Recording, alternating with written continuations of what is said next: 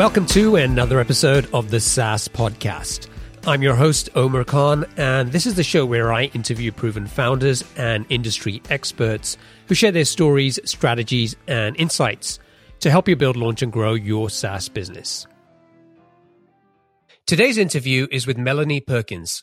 Melanie is the 27-year-old co-founder and CEO of Canva, an online design platform which makes graphic design amazingly simple for everyone by bringing together a drag-and-drop design tool and a library of more than 1 million stock photographs, graphic elements, and fonts.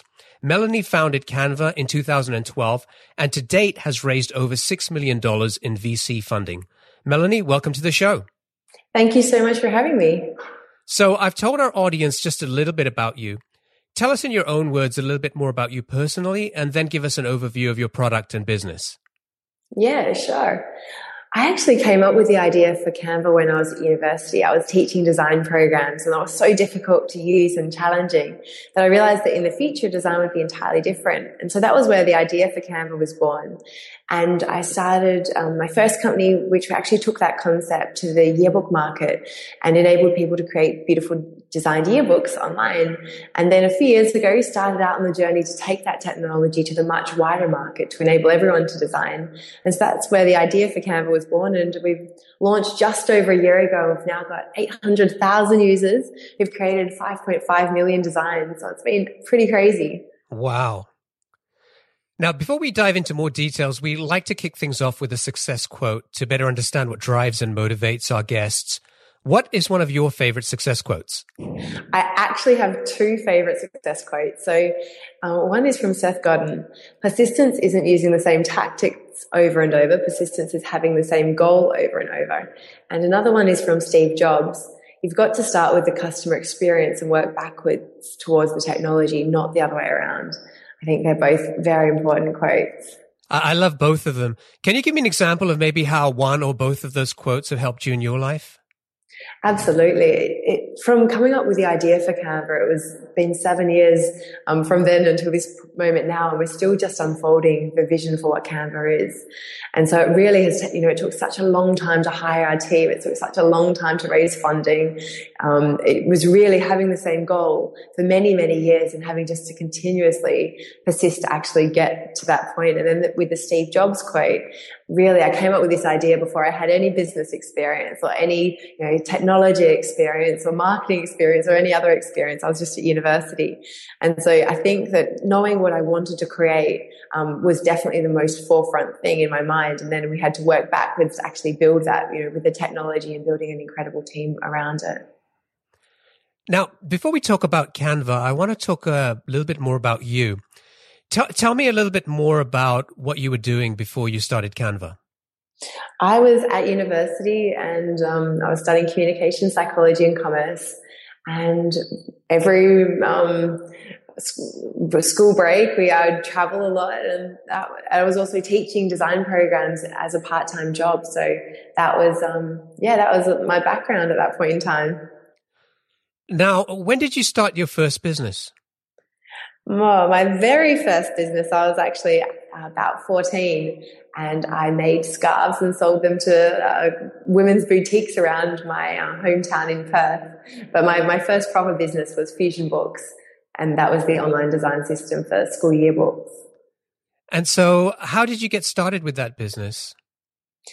I came up with the idea and then hired a software development company to help build our first prototype with my business partner, Cliff Obret.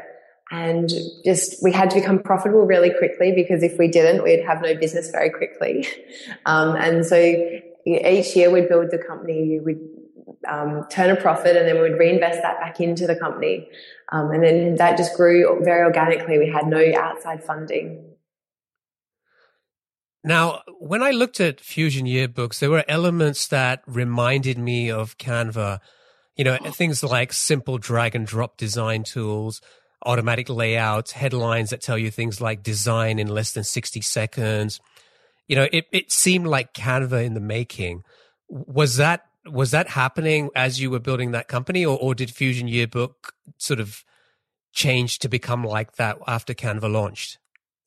Actually, it's quite funny. In 2008, we're in a program called WA Inventor of the Year, Western Australia, which is where I'm from. And we had the first page of it was a multi-user online publishing platform. Not very snappy, but that was exactly what we've built now. So we'd been filing patents back in 2008 based on what Canva is today. So absolutely, the big vision really came into fruition right back then, and then we applied that to the niche market of school yearbooks. So Fusion Books was definitely the catalyst for Canva. Are you still involved with that business, or did you sell it? No, I'm still part owner in the business. We have a great team working on that company, and that's growing every year too. Awesome. Okay, Melanie, let's talk about the early days of Canva and explore how you got started. So you came up with this idea, and it sounds like this idea was incubating for a while. At what point did you decide that you were ready to build this next business? Yeah. People kept asking us with Fusion Books, can they use it for other products? Can they use it to design their school yearbooks and their marketing materials and their social media? And even though we had the idea originally for a much broader market, we had Fusion Books for a few years, and we were like, surely there must be other technology that now offers what we're doing with Fusion Books to the mass consumer market. And there absolutely wasn't. And so a few years ago, I set off to San Francisco. I'd planned on going for a couple of weeks and ended up staying for several months and learning everything I could about startups and venture capital, because I had absolutely no idea what venture capital even was. We'd always funded Fusion Books organically. We had no investment. And so in that 3-month period in San Francisco, I started to meet investors, and an investor said that he would invest in us if we could find the right tech team. And so I then spent another year trying to find the right tech team before I eventually found Cameron Adams, who joined us as a co-founder for Canva. And so that was a very long process of trying to find the tech team. And then once we had the tech team, trying to get investment. And then, it was a year of building Canva before we actually launched it. And then, that's sort of been the journey so far. So it almost sounds like Fusion Yearbooks was almost the first version of Canva in many ways. Absolutely. And so, when you went out to build Canva, they say as the saying goes, if you're trying to market to everyone, you're marketing to no one. And it seems like these days, just about all types of people seem to be using Canva. But who was your target customer in those early days? Who were you going after? I really like the idea of starting niche and then going wide. So starting niche, solving a problem for a specific market, and then before you start to go to other markets. And so for us, it was actually using Fusion Books as that first version. And then with Canva, we've been able to have the luxury of being able to solve a problem for a lot of people. Our first users of Canva were a lot of bloggers and social media marketers, because they have a very regular need to design, and they didn't have any tools to be able to do that. So I think that being able to solve a problem really should be at the crux of any company, is being able to solve a problem that really matters to people. And for us, that happens to be a very big market, because a lot of people have a lot of difficulty designing. So what did you do to acquire your first few customers? What were your key marketing activities at the time?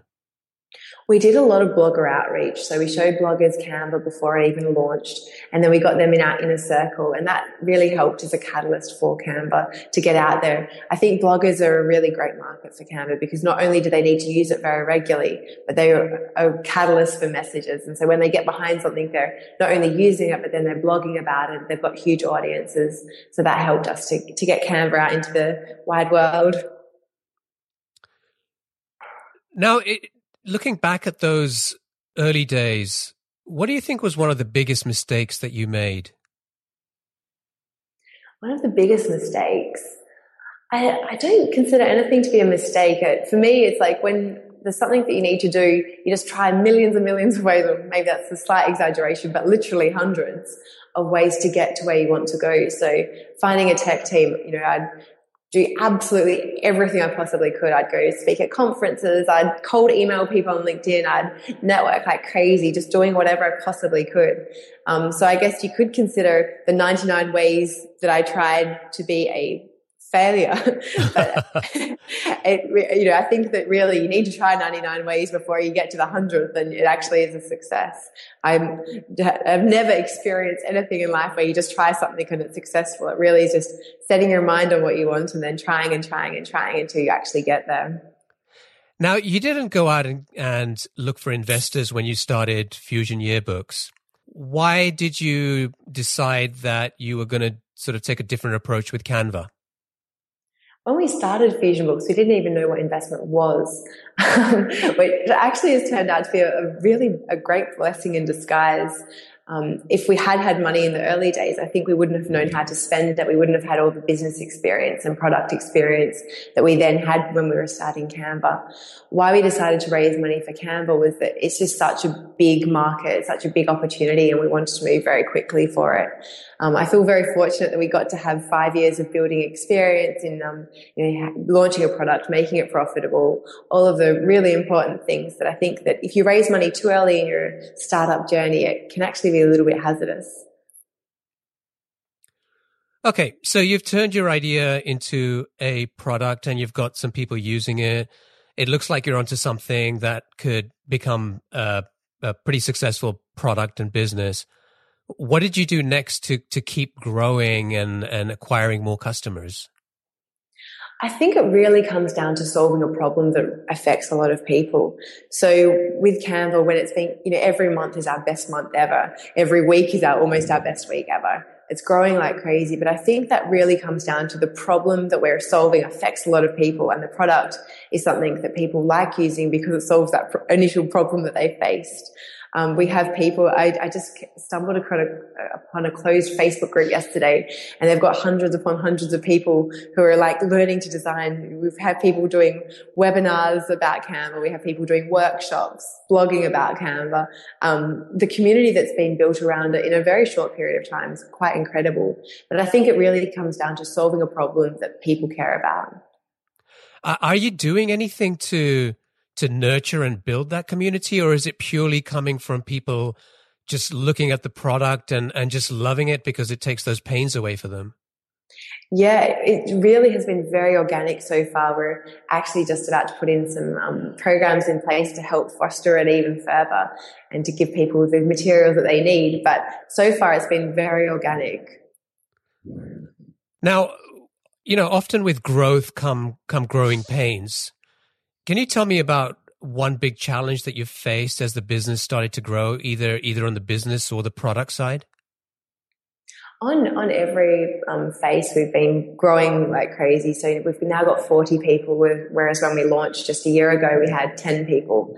So we've grown very quickly in the number of people in our team, figuring out how to onboard people, get people into the Canva culture, understanding the vision behind Canva. That's all been a learning curve. We've got such an incredible team, and finding people of the caliber that we need for our company it just takes a long time.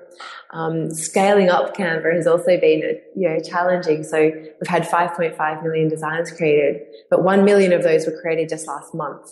And so wow. the trajectory is pretty crazy at the moment. So I think having great people behind the product, having incredible engineers that have had experience with scaling products is really important as well. Now, based on your growth, when do you expect to hit 1 million users? It can't be that long now. No, it's not long at all. We're at 800,000 and 1 million's only 200,000 away. So I definitely would guess in the next couple of months at least. Okay, Melanie, so we started this conversation by going back to where the idea came from, and then we've kind of taken this journey on how you turn that idea into a successful product. Let's talk about the business today. Are you able to disclose revenue numbers? No, we don't disclose revenue. Okay, so let's talk a little bit about how you're generating revenue at the moment. Now, from what I've seen, you have this extensive library of images, but then you also have these stock images that are available for $1. Can you tell me more about where that concept came from and why you took that approach with Canva? Yeah, absolutely. So we found that a lot of people wanted to use imagery and, in their social media posts, in their blogs, and they wanted to use a lot of different images. But the price bracket of, $10 to $50 doesn't suit people to be using new imagery every day. And so we wanted to bring the price point down to $1. So it just is a no-brainer to use beautiful imagery and use different imagery every day you're doing a social media post. And so we introduced a new license type called a one-time use license, which means you can use an image in a design for $1. And so rather than downloading an image and using it over and over again and having your set, bunch of images that you have to keep cycling through, we wanted to make it very affordable to be able to use different imagery all the time. So that's where that license came from. Now, is there anybody else who's taking that same approach in the industry that you know of? Not that I know of, and we have actually filed a patent around that. Great. Okay. So how difficult was it to go and structure a licensing deal like that? I assume a lot of these providers are very comfortable paying, charging $20, $30 for these images, and this is game changing in many ways. We've actually built our own community of stock photographers and illustrators around the world who contribute directly to Canva. It's not through any third parties. I think that for stock photographers and illustrators, it means that their imagery is getting to a whole new market that they've never been able to access before. Usually the buyers for stock photography and illustrations are people that can access things like Adobe Photoshop and Illustrator, because you need that knowledge to be able to design something. Whereas with Canva, anyone in the world can become a stock photography buyer by literally just having access to the internet. And how did you get that momentum and that sort of flywheel going with having so many images in there so quickly? I think we've spent a lot of time fostering the community, explaining what Canva is, giving people pre-release demos. That's been absolutely paramount, is just bringing people into what we're trying to achieve. I think if long-term plan, it's a lot easier to get people on board because they understand what we're trying to do as a company. Okay, let's talk a little bit about Guy Kawasaki. Yeah. Now, how did you get him to join your team? He actually tweeted a Canva design and we picked it up in our Twitter stream and just reached out to him, and he said that he loved Canva. It was actually a very seamless process getting him on board. We had a conversation, and then we went over to San Francisco and he joined. And how long ago was that? In April, I think. Awesome. That sounds just too easy. It was a very quick turnaround from like the initial conversation to having him joining. It was a very short space of time. But from what I understand, he was already a big fan of the product anyway, right? So yeah, that certainly makes things easier. I think that he certainly would only want to evangelize something that he believes in. Okay, so what's the one thing in your business that you're most excited about right now? We've been working on some big projects for the last 11 months, and they are launching very shortly. So there's a lot more of Canva yet to unveil, and we're going to start to unveil that in the coming weeks and months. So getting some of these products launches out is going to be very exciting. I think it'll transform what we're doing at Canva and what people can do within our platform. And sort of looking beyond that, what is the future vision for Canva? Where would you like to take this product and business in the coming years? Our vision is to enable people to turn their idea into a design as frictionally as possible, to make that process entirely seamless. And we feel like we've made some really great inroads in that direction, but there is just so much more yet to be done, which we're very excited about. So we really want Canva to be used by every marketer, every blogger, every person who's putting together a pitch deck for their startup. Design just taps every single profession, even students. So we're very excited for Canva to get into a lot more hands. And I'm one of those customers, I'm afraid. Excellent. All right, Melanie, it's now time for our lightning round. I'm going to ask you a series of questions, and I'd like you to answer them as quickly as possible. Okay, sounds good. Okay, here we go. What's the best piece of business advice that you ever received? So Lars Rasmussen, the founder of Google Maps and Google Wave, became a mentor very early on. And he told me many times that it's worth waiting for the right people to join your team. And we did. We had to wait for quite some time. And that was very good advice because we've got an incredible team. What book would you recommend to our audience and why? Designing the Obvious by Robert Hochman is an incredible book. It will really change the way that you think about your product. Or if you're already in thinking in that line, it's a very good way to think, and it articulates a lot of things very clearly. What's one attribute or characteristic in your mind of a successful entrepreneur? Determination, to see something through, to set a vision. It's absolutely paramount. What's your favorite personal productivity tool or habit? I would have to say Canva. I spend my entire day planning and wireframing and creating in Canva, of course. If you had to start over tomorrow, what type of business would you go and build? I would build Canva. I'm very happy with where we're at. I think the world is ready for a product like Canva. What's an interesting or fun fact about you that most people don't know? I spent a lot of time traveling during my university breaks. I spent some time in India and Africa and a lot of time in Asia. So, that was a big passion. What is one of your most important passions outside of your work? Adventure. I think that life is just about having an adventure and trying to push everything to its absolute limits. And so I've done that in every aspect that I possibly can, I think. All right. You made it through the lightning round. Those are great answers. Thank you. Thank you. I think one of the things that I think that Canva and what you and your team have done is a really great example of is as you said, is finding a problem that really needs to be solved and then just focusing on building a great product. And from what I'm seeing, by taking that approach and just continuing to do that, everything else seems to be sort of falling into place. And I'm sure that behind the scenes, there are a lot of challenges and ups and downs, but it seems that seems to be the core of what your business is about. Absolutely. I think that I couldn't stress enough that the length of time between having the idea and getting the product out, it was like 6 years.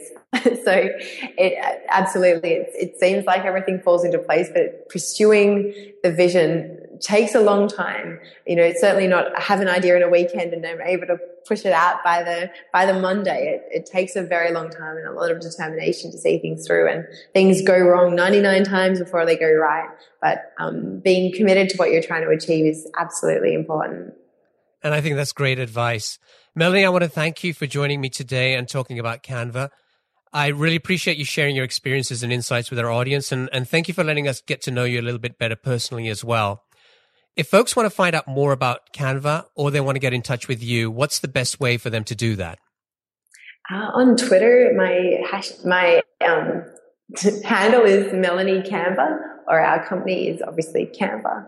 I think Twitter is a great way to get in contact. Awesome. Thanks again, Melanie, and I wish you continued success. Thank you so much, Omar. Cheers.